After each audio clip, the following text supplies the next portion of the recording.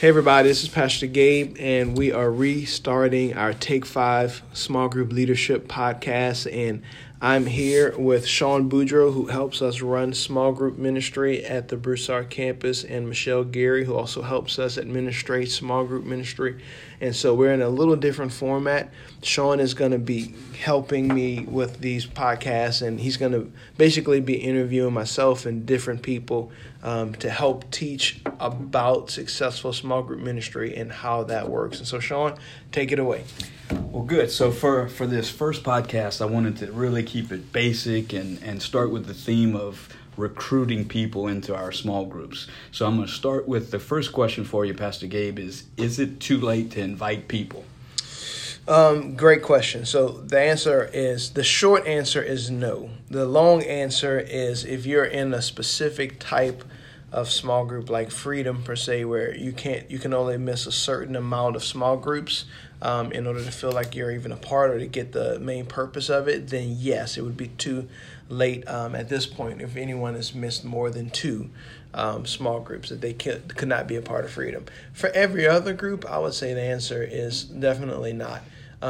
It's always good to get people starting off in a small group at the same time, but honestly, our vision and mission for this is to help people find freedom. And so whether they find freedom the first week, the middle of the semester, or 2 weeks before it ends, it's always a good time to get in a small group. So a follow-up to that would be the heart of small groups is we would probably bypass maybe that they've missed a segment or whatever to get a new person in a group, correct? Like even if there's a curriculum involved outside of Freedom, we can get them caught up because we want to get them connected, even if it's in week 2 or 3 or 4. Absolutely. The goal is to get people in those relationships finding freedom.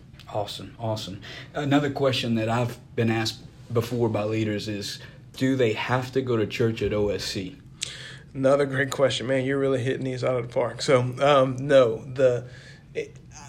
We want anybody to be able to come to our small groups. And I look forward to the day where we have more people in small groups than maybe even on a Sunday morning, or any given Sunday morning. So with that said, they don't have to, come to this campus. They can go to another OSC campus. They could go to another church. And honestly, some of the best people to have in your small groups are people who don't go to church at all. Right. And this is the perfect way for them to find out about Jesus and a relationship with God. Right. So it's possible that someone would be more comfortable coming to a small group before going into a church for whatever reason. Absolutely. I think there's some people who just don't like big settings, big crowds, and so introducing them to a small group is probably the first step into getting them connected into a local church. Absolutely. Awesome. Well, the last question I'm going to ask you is real simply, how would you tell a leader, how would they invite someone? We've done this Take 5 podcast now for probably 3 years. And honestly, the most popular podcast that we've done is when we've talked about how to recruit small group leaders. Yeah. Everybody wants to know, not small group leaders, how do I invite people to my group, recruit people to be a part of my group? I would say this. One, just ask people. You'd be surprised. So many people are afraid people are going to reject them and tell them no. And if they do, no big deal. The important thing is that you ask. Right. And so great places to invite people to your group would be church on a Sunday.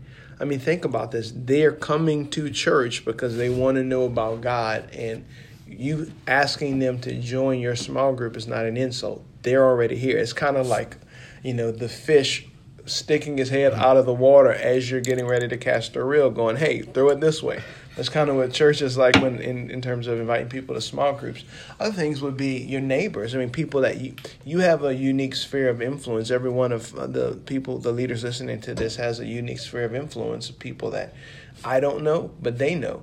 And so they have enough relational equity to make that kind of ask, and people will more than likely come. There's an old statistic, I can't remember.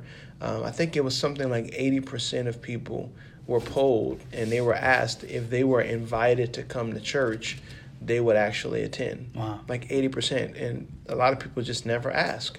And so you're on a lesser risk environment asking them, hey, come over to my house. We're going to have coffee. I'm meeting a group of people, or everybody, hey, we're doing this. We're watching this video talking about marriage, or this video talking about parenting, and so people will come if they're asked. Well, good. Well, that's all I have for this segment, Pastor Gabe, and I know that everyone's approaching their second week, and I pray that everyone's doing well with our small group leadership. I do as well. Thank you, Sean. Thank you, Michelle.